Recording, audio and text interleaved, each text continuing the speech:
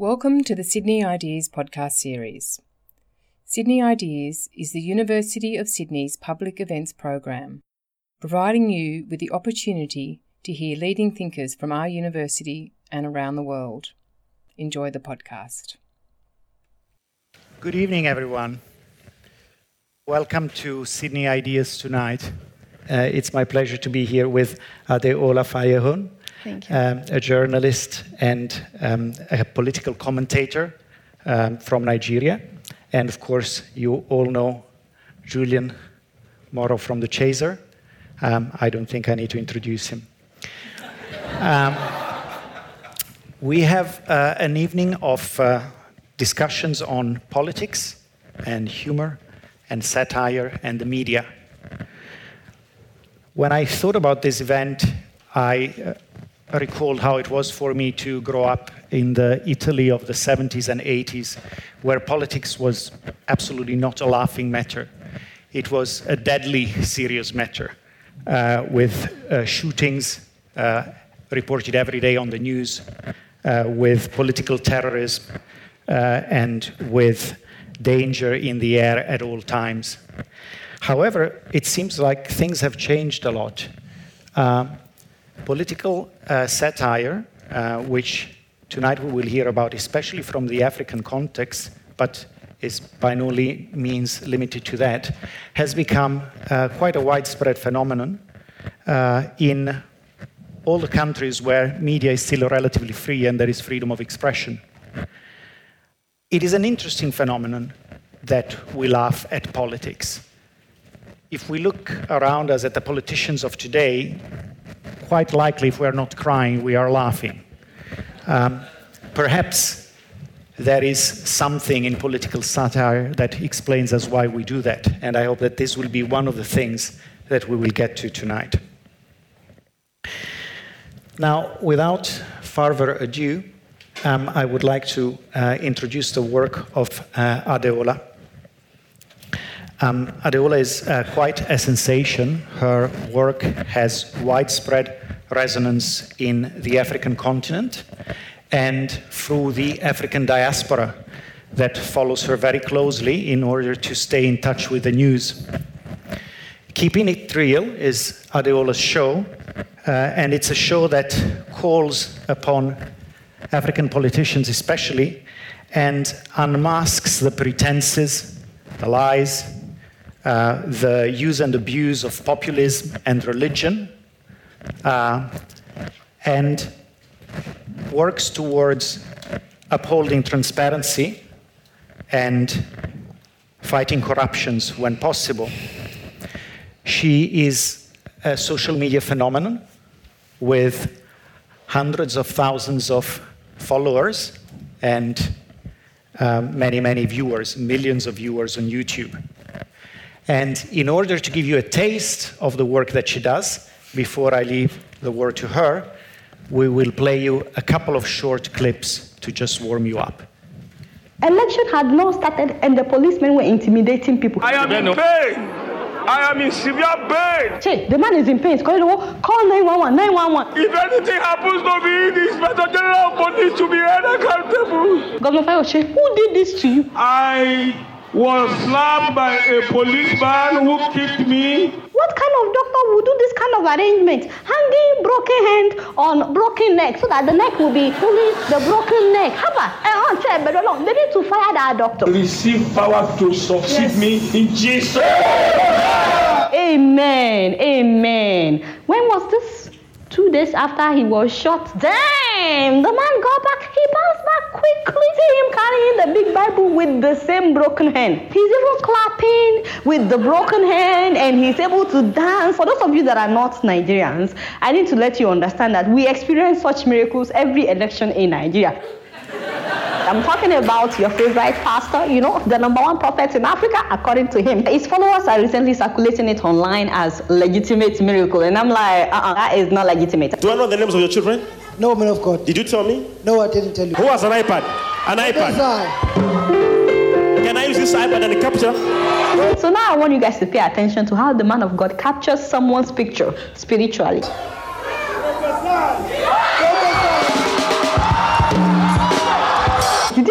calling him double tap on the picture gallery. That picture was already saved on the iPad. Do you see people crying? See, I give up on Africans.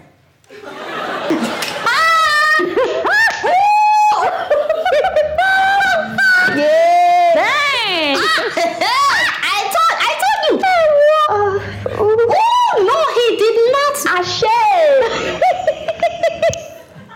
Oh my God.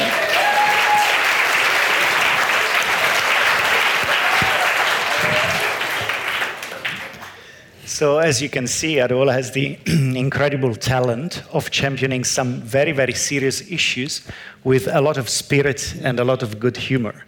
And it is this that makes her very, very special. And it is thanks to the good efforts of Julian that she's with here tonight. So please join me in welcoming her here. Thank you. Hi. Thank you so much for having me here tonight. Honestly, I'm humbled to be here tonight.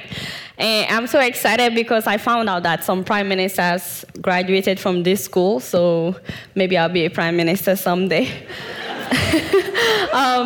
Also, now that I've been at the University of Sydney, I can boldly go to Nigeria and tell everybody that I now have a degree from the University of Sydney.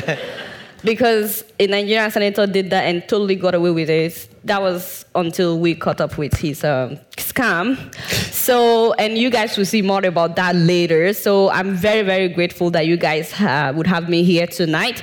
Oh, by the way, for the cameraman, please get a picture of me. I've never seen myself this big. This is for the people of my village, so that they can know that their girl has made it in life, that their girl has arrived. This is as good as it gets. When your picture can be this big, please get me with, did you? Thank you very much. Yes, yes. Now I can go home safely. Thank you to the people of my village for raising me. That is why I'm here tonight. So I'm very grateful to the chaser that invited me, that is Julian. And before I go on, when I got his email, I actually thought it was a scam. I was like, Australia? Why would anybody in Australia offer me free flights to Australia, offer to put me in a nice hotel in Australia? And I was like, is this a scam? Does he know that I'm a Nigerian? Like, you don't scam a Nigerian. And I was so sure that the next thing that he would ask for would be my bank account information. But I'm very happy that it wasn't a scam. So thank you so much for having me here. So I'm here tonight, actually, speaking of scam, to talk about how one of the richest countries on earth is constantly being scammed every single day and being robbed by its very own leaders. Despite being an oil-producing country, for example, we still have to queue for petrol, for oil. Every year, we have fuel scarcity, which makes you wonder, how can you be an oil-producing country and even your own people don't have oil? But the people that we supply oil, they always have more than enough.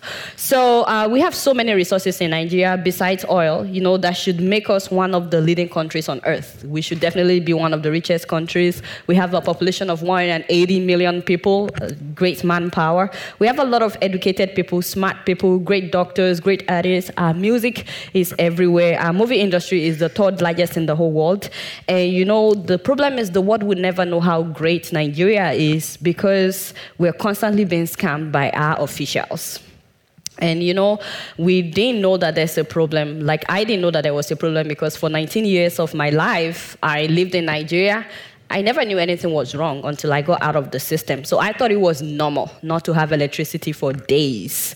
I thought it was normal. And, as Nigerians, our first instinct is not to go to the power company and fight for our rights, demand for our rights. Our first instinct is to just cope with the situation. So we go out, we buy power generators.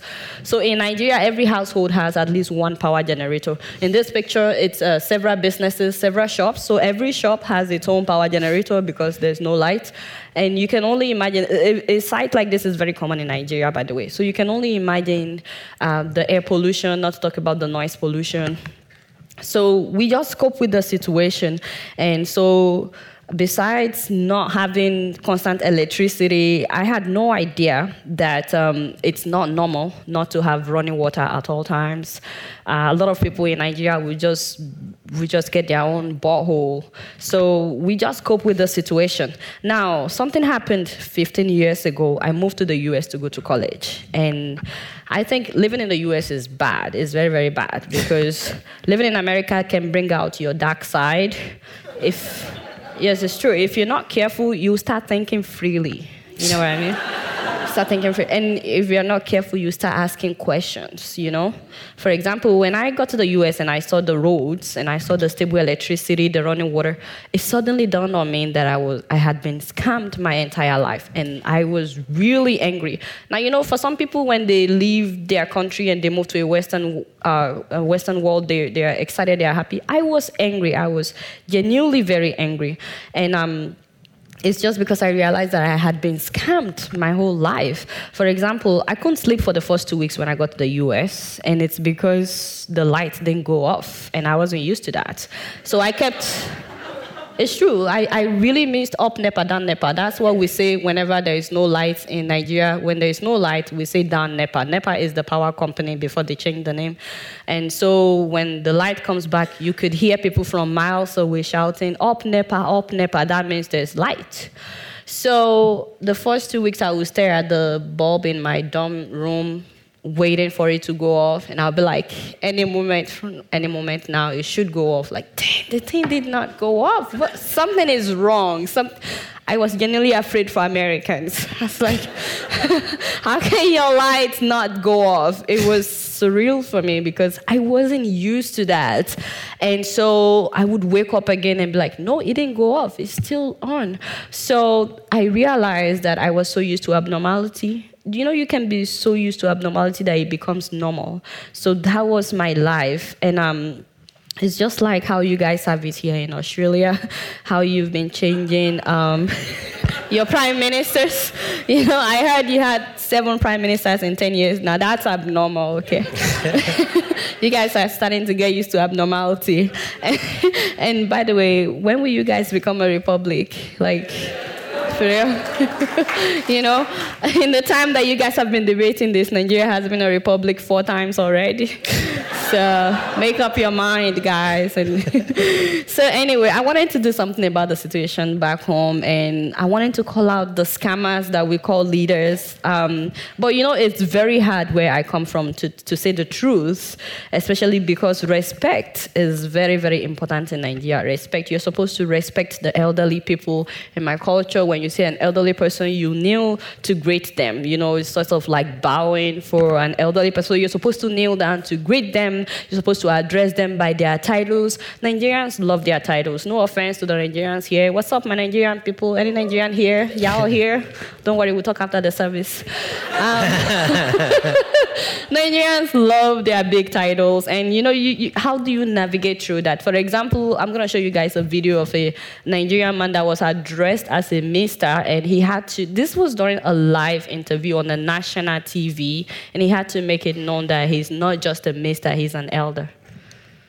Let me quickly go to Mr. Akinwumi, who is the Deputy National Chairman of the PDP for the southern region of the country. So, well, thank you very much, Hugh, for having me this evening. Let me make one slight correction. I am elder, not Mr. I am Elder Yemi Akinwumi, not Mr. See what I have to deal with. Who cares whether you're like they were supposed to talk about an important issue.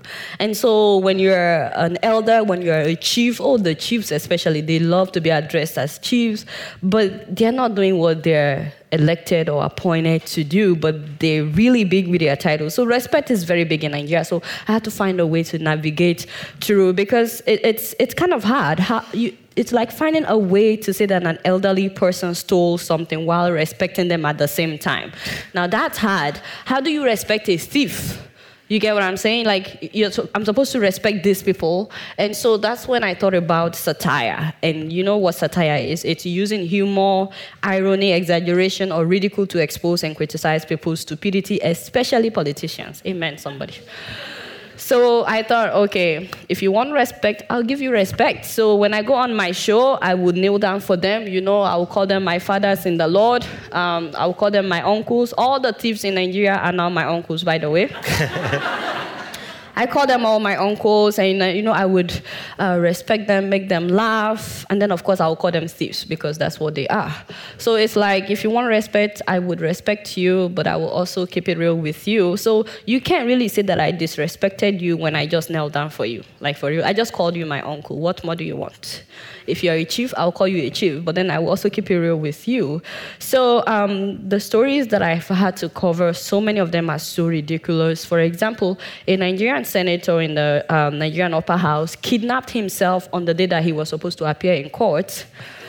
On the day he was supposed to appear in court for allegedly giving weapons to thugs, he kidnapped himself, and then he said that he was kidnapped by 4 gunmen and that they were shooting sporadically. See, that really got me.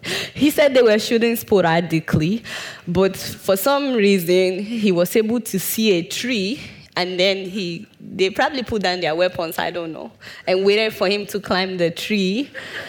And so he said he was on the tree in the wilderness for 11 hours. So I'm thinking they were probably just parading and purposely ignored him. They stopped shooting for 11 hours, and then after 11 hours, they let him go back home. In any case, he reappeared after his court case had been adjourned, and then he called the press conference to tell us about his story. Now, I'm going to play the video. It's a little bit long, but so that you guys can get it. Created a barricade and started shooting sporadically. Jesus! They started shooting sporadically. So do you have any evidence of the shooting, like the car that was damaged or anybody that was shot? Nobody was. Yes, thank you. Continue. I would just say through the grace of God, not by wisdom, by knowledge or anything, through the grace of God, I saw a tree and I climbed it. Hi, Uncle, you don't mean it. You saw a tree as they were shooting at you and then you climbed the tree. So I love you. I'm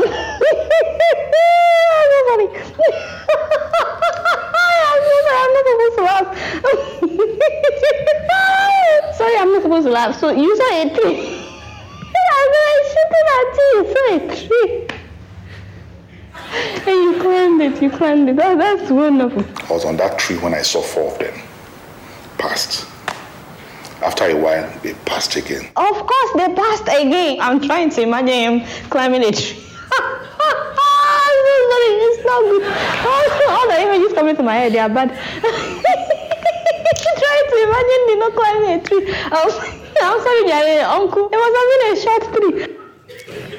See, I knelt for him in the middle of abusing him, in the middle of insulting him. I knelt for him. So he can't say that I disrespected him. Anyway, this same senator once claimed that he has 7 degrees because he has been to schools like Harvard, maybe for like a few weeks course or a few days seminar, and then he will go back to Nigeria and say he has a degree from Harvard, which is why I believe I just got my degree from the University of Sydney tonight. So when he said he has 7 degrees, I thought that was fascinating, so I made this video. I have 7 degrees. I'm a graduate of London School of Economics and Political Science. I'm also a graduate of Harvard University. London School of Economics released a statement. They said that you did not get a degree from a London School of Economics. Harvard University also did the same thing. You keep saying you have 7 degrees. I have 7 degrees. Will you shut up? It's very annoying how ridiculous some of those stories are. For example, someone else hid $43 million cash in their Nigerian apartment. I live in the US. I have never seen $1 million in my life. How somebody can get hold of $43 million in Nigeria, it baffles me. So then I started the show, and I called it Keeping It Real with Adiola, because I like to keep it real. So when I started the show, I actually thought that Nigerian officials were the biggest scammers in Africa. until I started meeting other Africans and hearing their stories. And I found out that we have a lot in common than our differences. And some of their leaders are also scammers. As a matter of fact, some of their leaders are more notorious than our leaders. For example, the president of Equatorial Guinea, Theodore Obiang, he's been in power for 39 years. And they call themselves a republic. That's ironic. And as if that's not enough, he made his son the vice president 6 years ago. So the father is the president, the son is the vice president. How convenient is that? Also, Cameroon just had an election last month, and their president, Paul Biya, ran again for the 7th time. Okay, the 7th time. Oh, by the way, he promised that he would do better this time around if they give him his 7th chance. So before he was president, he was prime minister for 7 years, and he's been president for 36 years, but that's not enough. In this last election, he had to give out some condoms. I don't think we have the picture of the condom right now. But yes, he gave out some condoms to win the election. But my show is not all negative. It's not all about what's wrong with different parts of Africa. An important part of my show, an important aspect is featuring Africans that are doing amazing things, Africans that are affecting lives positively, Africans that have inspirational stories of ordinary people who fight all odds to make something great of their lives. And through this show, I've featured people, and a lot of Africans have gotten to know about somebody like Dr. Denis Mukwege, the Nobel Peace Prize winner, who is from Congo. The man has operated on more than 50,000 women that were raped in the Democratic Republic of Congo. Also, I've featured somebody like Wangari Maathai, a Kenyan woman who planted more than 1 million trees and stood up against injustices, risking her life. And I've also featured African leaders that are doing well. So while I talk about those that are not doing well, I also talk about those that are doing well, so that other Africans that are not doing well, other African leaders that are not doing well can be shamed. So I've featured someone like the new Prime Minister of Ethiopia.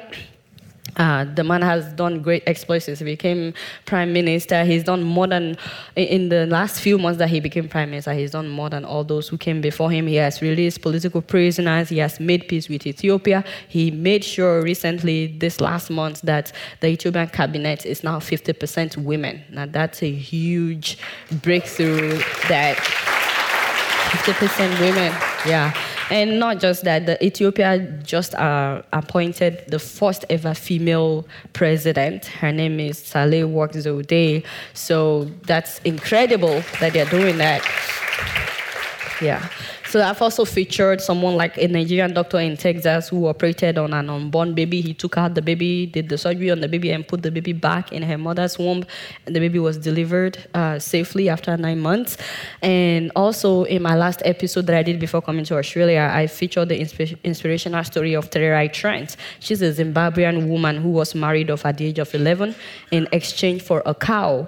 Even though her father knew she wanted education, she would beg him, and he said no because she's a girl, she couldn't go to school. So he sent her brother to school, but her brother was not serious with school. So she taught herself how to read and write, and she was doing her brother's homework.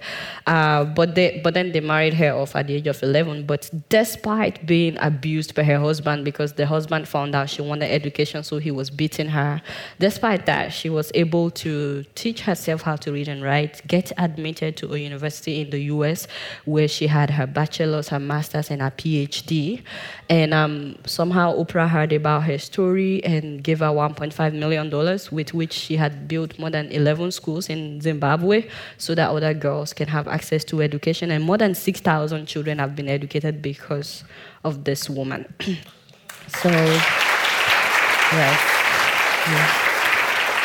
Yeah.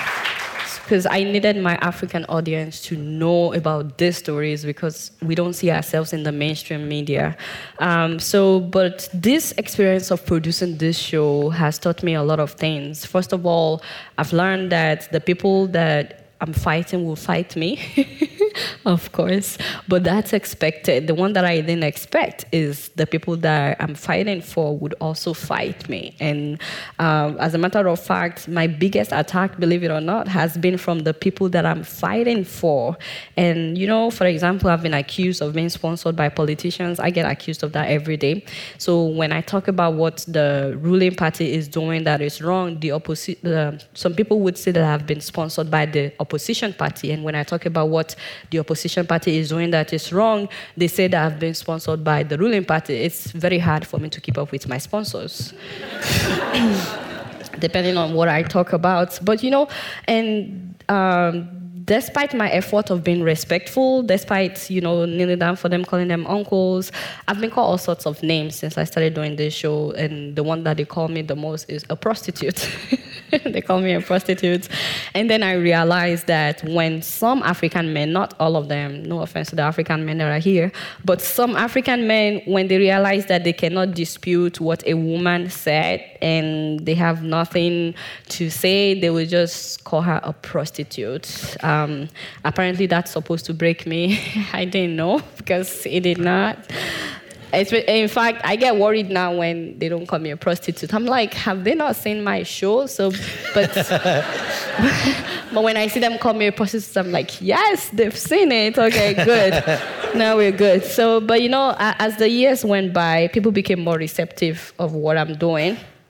They used to tell me at the time that, why don't you find a real job, or you're a woman, what do you women know about politics? Which is true. A lot of Nigerian women, I won't speak for all of Africa, but when I was growing up, a lot of Nigerian women don't get involved in politics. So they tell me, you're a woman, what do women know about politics? Get a real job. But it's becoming more receptive now. Now I will get emails from some men saying things like, oh, they never knew that a woman could reason or speak the way I do. And they probably think it's a compliment. I don't. Because a part of me wanted to say, well, maybe if you listen to the women around you, you would know they have a lot to say. But I would just tell them, thank you. However, I like to say that I've gotten a lot of positive feedback from people that are genuinely interested in what I'm doing. And I really, really appreciate that. I won't be here without the people that love the show. Please give it up for Julian, for example. I don't know how he found me.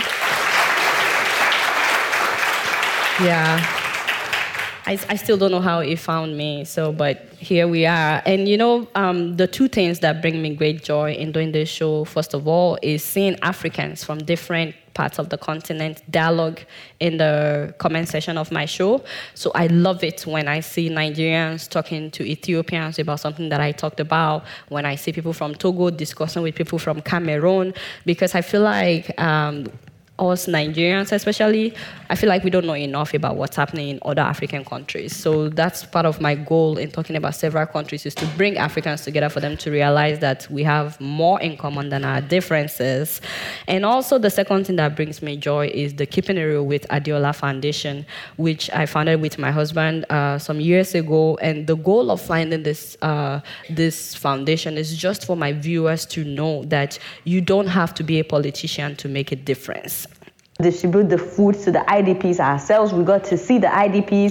So I'd like to thank the government of Borno State for making this a huge success. So the second day that we got there, and I wore the outfit, it was really nice. So that second day we went to Bakassi camp. It's huge.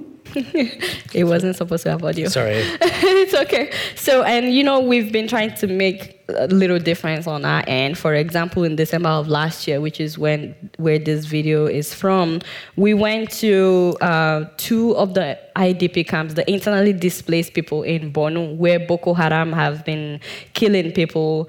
I'm sure you guys are familiar with the Boko Haram terrorist group in Nigeria that have killed thousands of people. So we went to some of the IDP camps. We partnered with another foundation to ship in a container of food to that place to share. So I went there and I got to hear stories of some of the displaced people. I got to meet many of them. And many of them don't even want food. They just want to be empowered. Like, there's a woman that I met that all she wants is a sewing machine. She knows how to sew. I don't know if we have her video. Also, there are so many of them that are skilled. Like this woman, for example, she was telling me that she knows how to sew and that she doesn't want to beg for food or beg for money, that she wants to be able to take care of herself, but she doesn't have a sewing machine. All she needs is a sewing machine. She lost 2 children during the insurgency. So for someone like that, and till now, I'm still trying to find where I can find a lot of sewing machines so that it's not just her, so that we can empower as many women as possible. If you know anybody that you can link me up with, that would be great. I'm trying to find sewing machines that don't use electricity, like the manual sewing machines. We can empower a lot of people with something like that. And also, we went to another IDP camp recently where, by the way, I should say that we went to 2 IDP camps while I was there, and a few days after I left, there was a bomb explosion at one of the camps, which is why most of our politicians have never been there where I went. Most of our politicians, they will not go there, They get paid all this money and they're making a good fortune, so they don't really care about these people. So a few days after I left, they told me there was a bomb explosion, so I'm really grateful that I was able to go and come back safely. Also, September of this month, we were able to go to another IDP camp where people have, the herdsmen have been killing people a lot in Nigeria. So a lot of farmers have been displaced. So in September, I was able to raise more than $10,000 on my show. And that's the thing.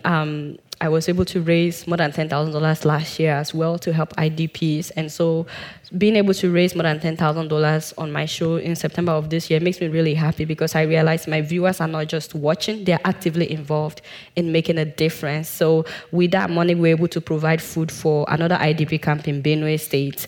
And also, we had 10 medical doctors who volunteered to treat people all day. They were just treating hundreds of people, especially women and children.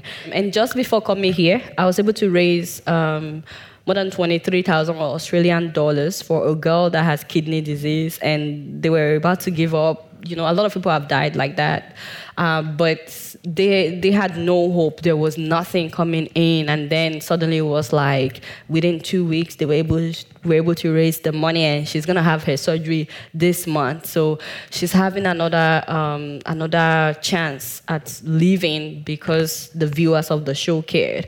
And when we started the foundation, I made sure that we have board members from day one for transparency and accountability, because there's no way I could have done any of this on my own. So the main point is, if my viewers know that if they don't take anything else away from my show, I just want them to know that they don't have to be politicians to make a difference. And so it's been a journey for me and for my viewers, and this month makes it 7 years actually since I started doing this show, and I have not stopped, and I don't plan on stopping. And it's because my uncles, they are still getting the message, talking about the politicians. All of them, I found out that many of them are watching. And so whether or not they change, at least they know that someone is watching. So hopefully you guys will subscribe to my YouTube channel. And follow me on all social media handles. And thank you so much for letting me share my story. And I'm going to end this by signing out the way I sign out on my show. All right, y'all, it's been real, and I'm keeping it real right up in here. Until next week, I'm going to see y'all later. Peace out. Thank you. Thank you so much.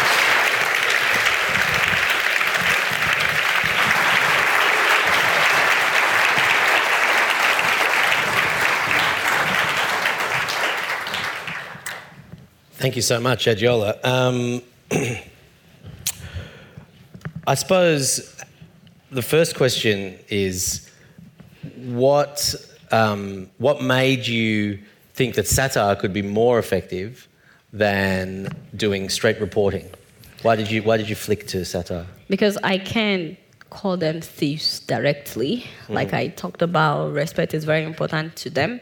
So they would say you insulted them, and you can be arrested actually, because there has been some cases of journalists that were detained because of maybe a story they published or something. So for me, when you're relaxed, when I make you laugh, because that's the thing, I try to make people laugh in the show, they find it entertaining.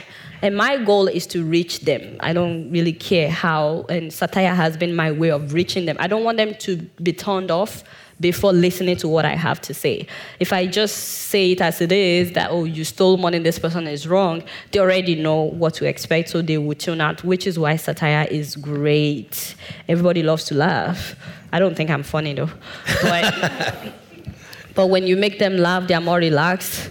They can laugh through their own insults. Someone like Dino Melaye will probably find my video about him funny, and I pick on him a lot because he used to be an activist. So he himself can watch the video and laugh at how stupid he is, so that's why I chose satire. Umberto, why do humans have humor? And why do we laugh about matters that are serious? I just assumed it was because I was shallow, but is that... Is there some highfalutin academic rationalization you can give me? Well, I guess that some of the things that political satire achieves tell us a little bit about what humor does. I think humor, which is, by the way, a very universal phenomenon, all human cultures have humor, even if they choose to focus on different areas and express it in different ways. Humor is very universal, and we know that, infants laugh and giggle before they can even be taught what the meaning of that is. So clearly it's a very strong human feeling. I think one of the things it does is it gives us a relief. It gives us relief from when things make no sense or things are plainly wrong.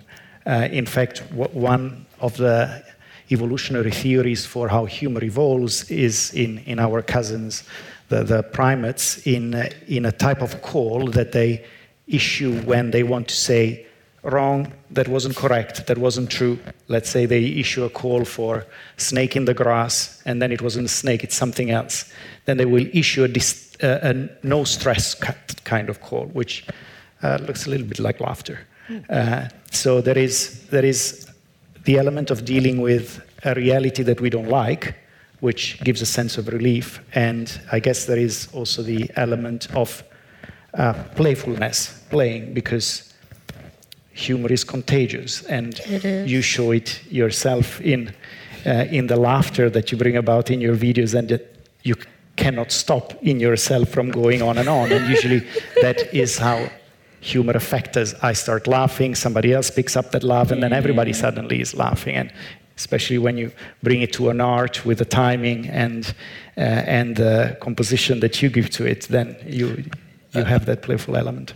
I suppose, though, that idea of release, in a way that when people talk about satire, that idea kind of cuts both ways. Some people think that the release is a good and important part of identifying what's wrong so that it can contribute to changing things. Other people would argue that satire, the problem with satire is that it's only release, that it defuses a situation without calling to action. I'd be interested, Adjola, what do you think about that? Can satire do both those things?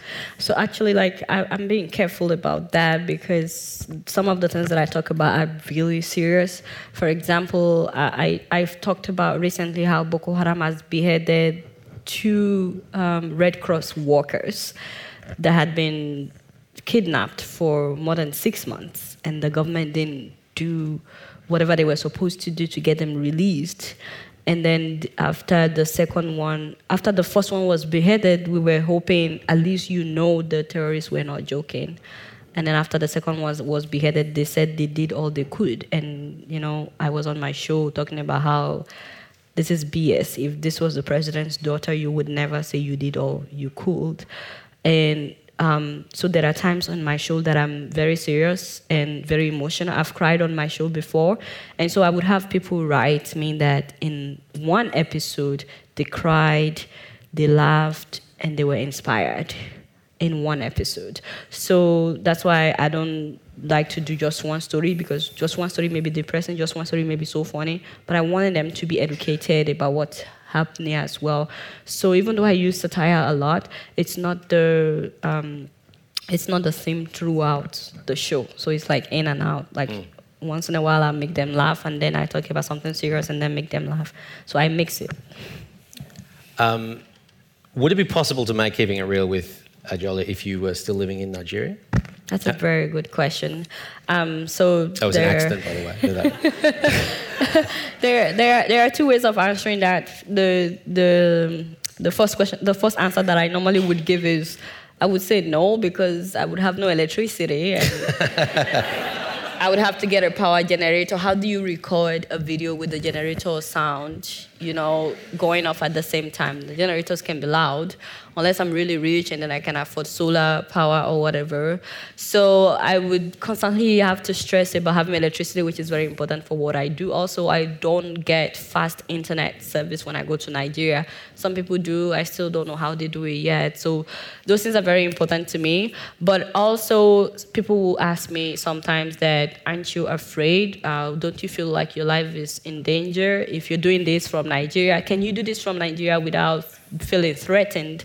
And I would tell people that I'm already endangered as it is. I'm already endangered. If I'm living in Nigeria, I'm already an endangered species because if I'm traveling somewhere in Nigeria, I have no guarantee that I will get to where I'm going. We have a lot of accidents happening in Nigeria because the roads are bad. Some people will say that it's the enemies of progress or the witches and wizards. But the roads are bad. What do you expect when there's so much potholes on the road? So we have lots of accidents. So it's like Nigerians, the one time that Nigerians are united, first of all, it's when there's a soccer game, we're all united. And second of all, when they are traveling. So if you ever take a public transport in Nigeria, when you get on the bus, everybody comes together to pray before the bus leaves.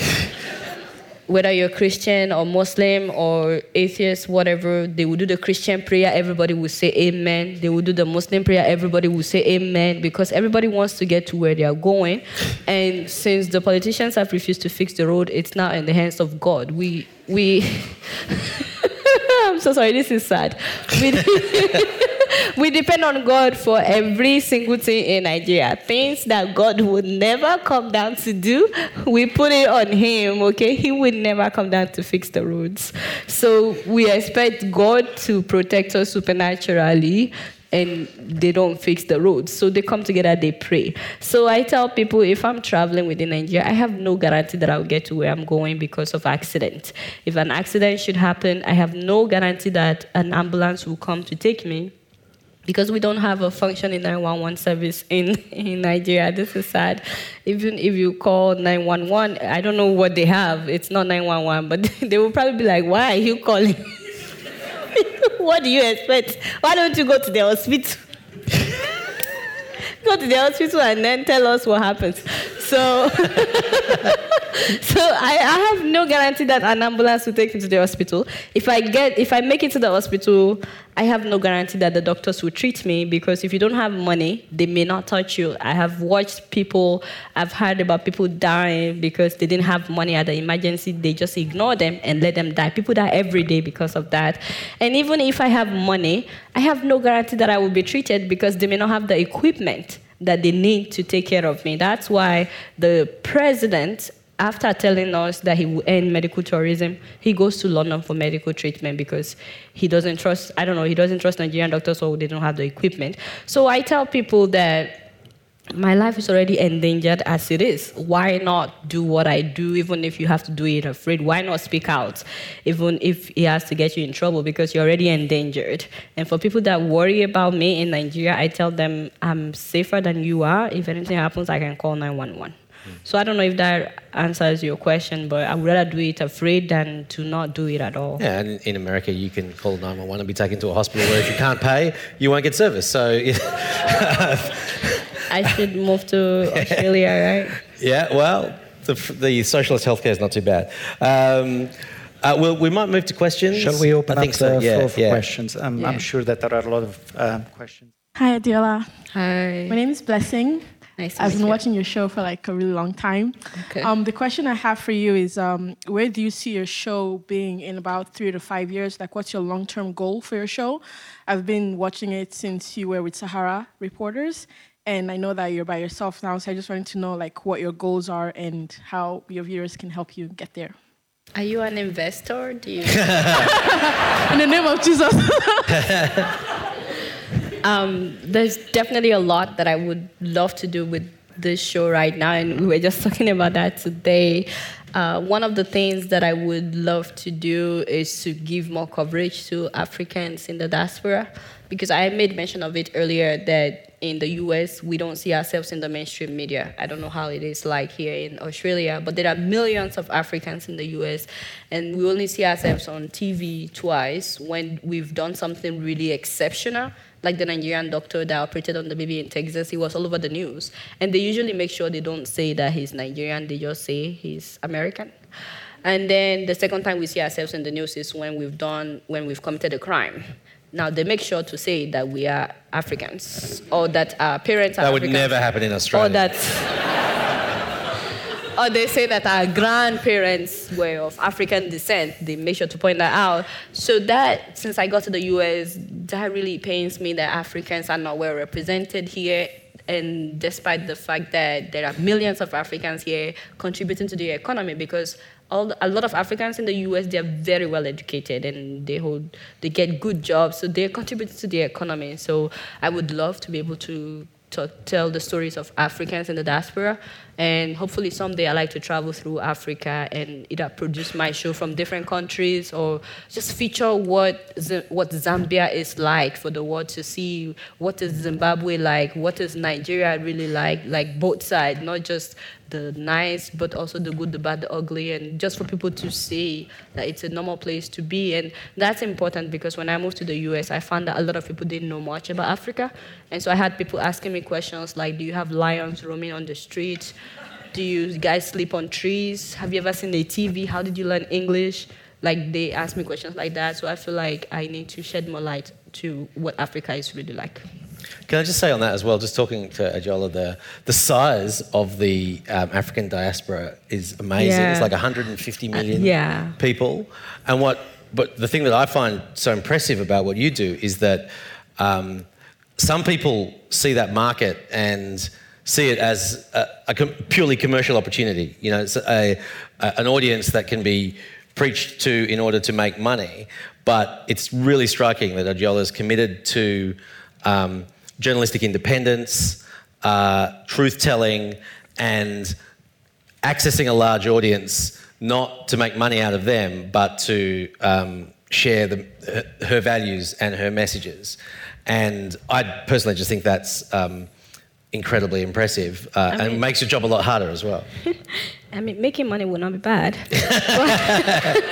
But, you know, for real, we're really underrepresented in the media in the US. So what is it like here? Are Africans really represented? Well, you could, on Four Corners tonight, I think there'll be some presence. But no, the size... the size of the population is smaller, but it's been exploited, and it's described as exactly the same thing that you're talking about. You know, overrepresentation of ethnic origin in crime reporting, which to the point has been described, I think, in Victoria as like a moral panic at the moment. So, like many things in Australia, we have similar problems, just on a slightly different scale. Hello, Gerard Hosier. It was interesting. I really enjoyed your program. I'm actually from the Caribbean. Wonderful. And there's sort of so many similarities in terms of government and, just the way of life. But one of my question, you sort of were just talking about it, was Africa being portrayed in Australian media. Not. We never ever see or hear anything about Africa. And if it is, it's somebody parachuted in, looking through the keyhole of, what's the threat to us? Or how can we sort of feel good by doing something very benign? But it's never understanding the complicatedness of Africa, which is complicated in so many layers, So sometimes I think it's just very sad that the editorial lines in Australian media almost exclude Africa and just turn it into a cartoon outfit, and then don't jump on the bandwagon when it comes time to demonize a part of our own society here in Australia. That's like what you just said. It's certainly striking if you watch the Channel 9 news and then the ABC news and then the SBS news and then watch Al Jazeera. The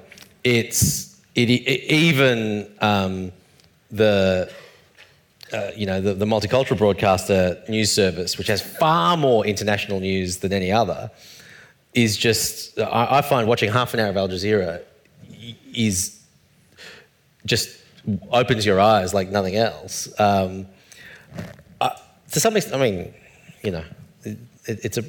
Local news always dominates. But what do you think, Adjola?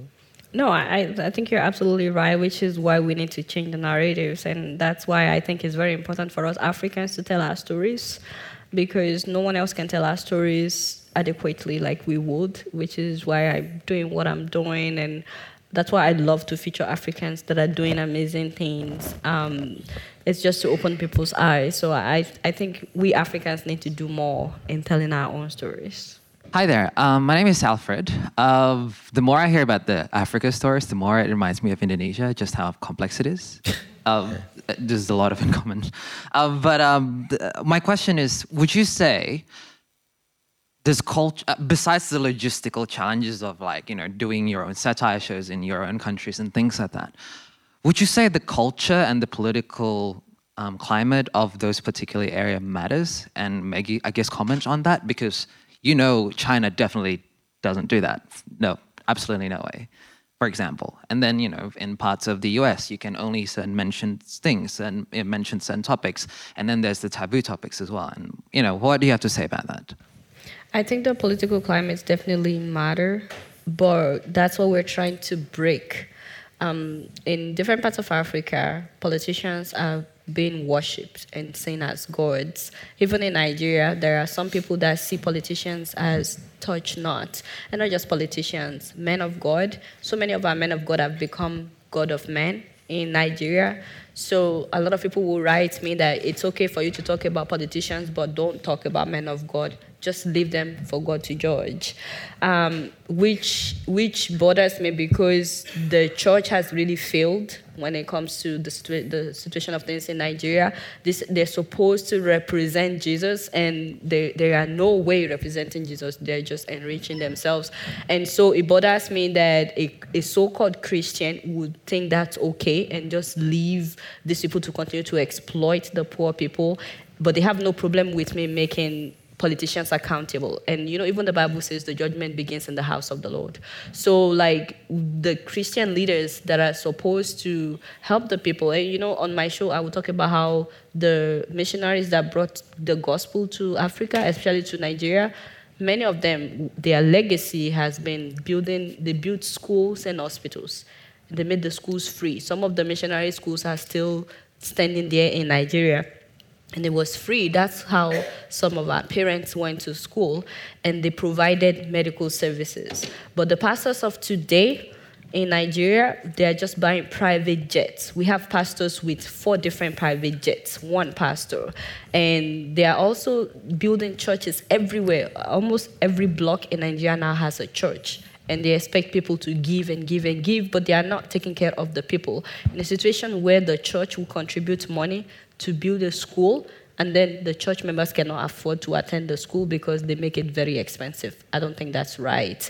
So definitely the political atmosphere is very important, but that's what I'm trying to break, this idea of worshiping the leaders, seeing them as untouchable, and also worshiping the spiritual leaders and seeing them as touch not my anointed. I'm trying to really break that mentality and let people know this is not how it is everywhere.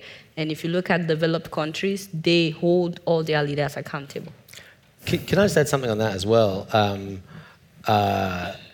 Globalization is complicated too, but one of the things that struck me doing the Chaser lecture over a few years is I think there is something to be said for the globalization of some types of satire. Thinking back to the first Chaser lecture, we had Bassem Youssef, an Egyptian doctor who would watch The Daily Show. And he started making an Arabic version of that in his laundry. And by the middle of the Arab Spring, he had a Middle Eastern-wide audience of 60 million. The fact that he was doing it in Egypt was what made that show go off. So it was definitely local in one sense, but it was the model of Jon Stewart, which is essentially almost like a documentary satire. It's clip-based commentary, which is what Adjola does as well. And then the second year we had Sakdia Maruf, who Indonesia's first Muslim veil-wearing stand-up comedian. And she got interested in comedy as one of the byproducts of the Suharto regime being backed by the US military, was that she would come home from a secular school where she couldn't wear her veil. She'd come home, put her veil on inside and watch American sitcoms. And that developed her English and gave her a desire to be a comedian. So I think that there's something to be said for that sort of... You see phenomena like the sorts of shows that Jon Stewart started doing all over the world now. And I don't think that's a bad thing. You can't do it in China? Not yet, no. Not yet. No. You showed briefly a segment on Nigeria being the largest producer of oil, and yet you have queues of people and oil shortages, and people queuing up to get oil and so on. And Julian spoke about globalization, and it triggered a thought in me that we have a similar problem here. We are the largest producer of gas in the world, and yet we have a gas shortage. We pay the maximum price for gas, and we are supposed to poison our agricultural land in order to produce more gas to get over the gas shortage locally. So my idea too is maybe you can extend your Satire franchise to Australia and also do this coverage. Yeah, bravo. You know what? We last year we had El Chiguire Bipolar from Venezuela, and exactly the same thing. Incredibly oil-rich country, and they go across the border to get cheaper fuel. Unbelievable. Hi, I'm Zane from Macquarie University. This question's probably about... Sorry, your question, sir. It's about satire in general. Okay, all right. I was just watching, I saw a statistic about The Daily Show and Jon Stewart that during the mid-2000s, he was in the top 5 most trusted news people in the United States, considering that it was a political satire show on Comedy Central. And, fast forward to 2018, we have a situation where there's a distrust in mainstream news, both by the left and especially now, because of the age of Trump, on the right as well. And I was just wondering what all of you thought, what the role of political satire is now in this sort of post-truth era where both the fringes of the left and the right have this sort of ingrained distrust in mainstream media. There clearly is a breakdown of trust in traditional news reporting. And I think it's important for that trust to be restored. I just think it's impossible for satire to fully replace traditional reporting, and there is real value to believing in and striving for objectivity, even if always there are going to be biases. But I think one of the things that really cut through, I certainly felt it with Jon Stewart, and I think you can see it in Ajola's work as well, that there's actually something about moving away from the frame of objectivity and speaking indirectly, which audiences recognise as authentic, and they identify and they therefore trust. And I think it's to some extent moving away from mere reporting into analysis, and that's definitely what Jon Stewart pioneered. John Oliver is probably the most sort of prominent exponent of it now. And you look at some of the pieces that he does now, and they're like 12, 15-minute research, clip-based tracts. But there's a sort of secret sauce in there, which is that trust. I think if it became apparent that the jokes were deliberately misrepresenting clips or just wrong, I don't think shows like that could continue. So there's a sort of weird, I don't thank God there's no satirist code of ethics yet, but maintaining that trust is clearly important. And I think that the sort of dull, formulaic approach of a lot of standard television news in particular, people are just tuned out of. They see through it, they don't trust it anymore. And while I think that it would probably be in a better spot if there was more trust, again, people are twigging to the lack of authenticity in that coverage, I think. So with the issue of Trump, it's quite unfortunate. And I can't say much because I still have to go through immigration when I get to the US. No, but for real, it's a situation of knowing the influence that you have and using it to basically render the media, what's the word? Creditless. Can I say that? Yeah. To take away the media's authenticity. This whole idea of fake news. And the thing that bothers me is that he doesn't realize the influence that he has is beyond the US. I don't know why some Nigerians are so in love with that man. It just, I still don't get it. But, he rules like many of our dictators in Africa. So he has a lot in common with many African rulers. Nigerians now will say CNN is fake news, and that bothers me because I also think people sometimes they don't like the truth, so they don't even want to hear it because they don't want to deal with it. For example, he said recently that the American soldiers should kill the caravan, the what's it called? They should, if the immigrants that are passing by, that they should, if they stone them, they should consider it a rifle. And then last week, Nigerian soldiers killed at least 45 protesters that attacked them. They fired at them, they killed them, and the Nigerian soldier went on Twitter and they posted the video of Trump saying these things, that something like, even Trump justifies something like this. And so the world came after them like, are you seriously justifying the killing of civilians and quoting the words of Donald Trump in America? Like, even Americans will not do what he said. Why would you do that in Nigeria? And so then they deleted the video, but the damage is done. So it's not just like disarming the media, rendering the media powerless, rendering the media, calling the media fake news, but also the mindset of the people. Like he said, they already tuned out before even listening, which trying to recover from that would be hard because the media is also playing into his games. They are, instead of ignoring him, I feel like if they just ignore him for 2 weeks, the world would be a better place.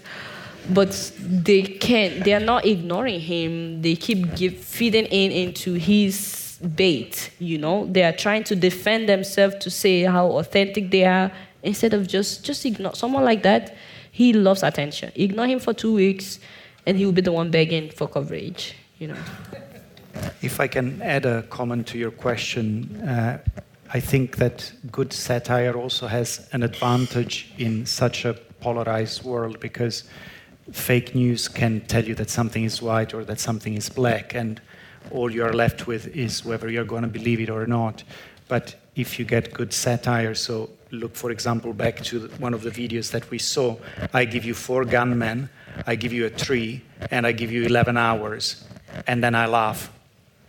It's up to you now. It's your decision. It's your responsibility whether you're buying this story or not. So you make your decision. I've given you facts, and I have revealed the absurdity. And now it's up to you. So in a sense, you are empowered to now make your decision. And that for me is one of the real strengths of satire. And I mean, a joke is an act of community. It's an understanding between the person speaking and the audience. Usually that the meaning is different from what's said. It can be used in a way that that sort of communicates facts, but in a different way from being spoon-fed them. So, yeah, that's very true. Hello, my name is Jennifer. My question relates to the political effectiveness and reach of political satire. So this is for the whole panel. So continuing on with this idea of, say, American political satirists, it seems to be par for the course for a lot of late night talk show hosts, so like John Oliver and Stephen Colbert, to do a political satire monologue. My question is, one of the criticisms seems to be that this sort of satire is becoming, in some ways, like, say, a left-wing echo chamber. It only reaches the people who already share those kinds of political views. In your experience or opinion, do you think satire can be effective in reaching across that divide, or are we too polarized? And I'd also love to hear more about your specific context as well.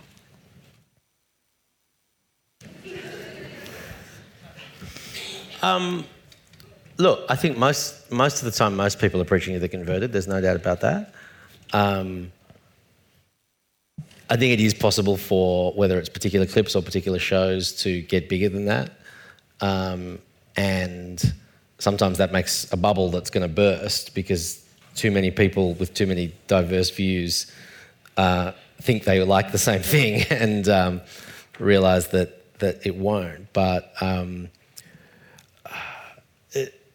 satire's never going to be like at the vanguard of the revolution. It's like that's just not its role. But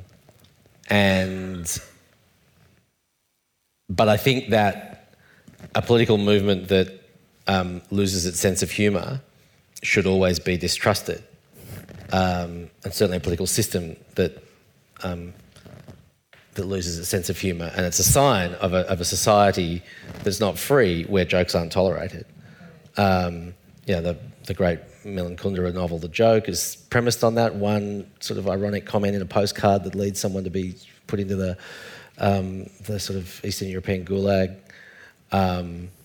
And, I'd be willing to bet, as the previous question asker said, that there's not a whole lot of political satire in China. I don't think there's a late night show in North Korea. So it may not be, the paradigm of political effectiveness, but its existence is a symptom of a society that's getting some things right, I think. Thank you. Continuing from whether it is effective or not, I would say, though satire is not confrontational, it is not forceful, it still creates the conversation. People start thinking in that direction, builds their opinion, and wait for the election date. If election is conducted properly, they will still cast their vote according to the image painted. My contribution will be more of a feedback to Adiola. I would say... Got a pen? I would say thank you for being courageous. Thank you. Starting those conversations, especially on Nigeria, subtly but effectively. A lot of people are listening, a lot of people are watching, like you said, and most people are paying attention. You are painting a picture of what our leaders should be. Even though they may not come out and talk, they are also watching. It is not good for a person to view themselves being laughed at what they did, thinking that no one is watching. It brings their stupidity to light, and it makes the people to think that, yes, we can actually look at this leader as, this uncle, as you call them, as a thief, which they are. So, having a discussion on what the leaders are doing prepares the youth to take a different direction, prepares them to vote correctly when the time comes. So you are actually molding the future leaders the way they should be. You are empowering the youth and actually charting a way of what they need to be.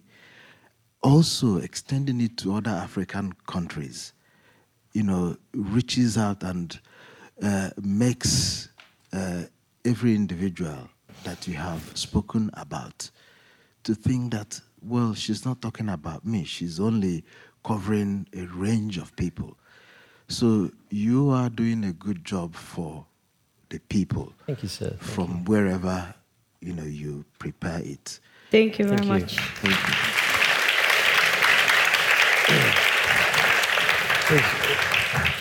Well, I actually think this comment is the right moment to couldn't agree more. What a perfect note. Q&A session, because we soon need to wrap up. And I would actually like to invite Julian to perhaps say a few concluding words and sum up. Yeah, I mean, in a way, I don't think it could be summed up better than our last speaker. Adiola's doing an amazing thing, and it's speaking to people throughout the diaspora, but it's also speaking to people in Africa. The last thing I would do is wish you competitors. I wish you no competitors at all. You should own that space entirely, but it's important and valuable. I'm happy to see more people doing what I'm doing now. You're too nice. It's important and valuable work, and I look forward to the day that the Adiola network is got everyone in the Oprah Winfrey network jealous because she's so big now. I think that's more of that sort of voices like yours are important for the world. We're honoured to have you here, and so I think I'd say on behalf of everyone, thank you. Thank you.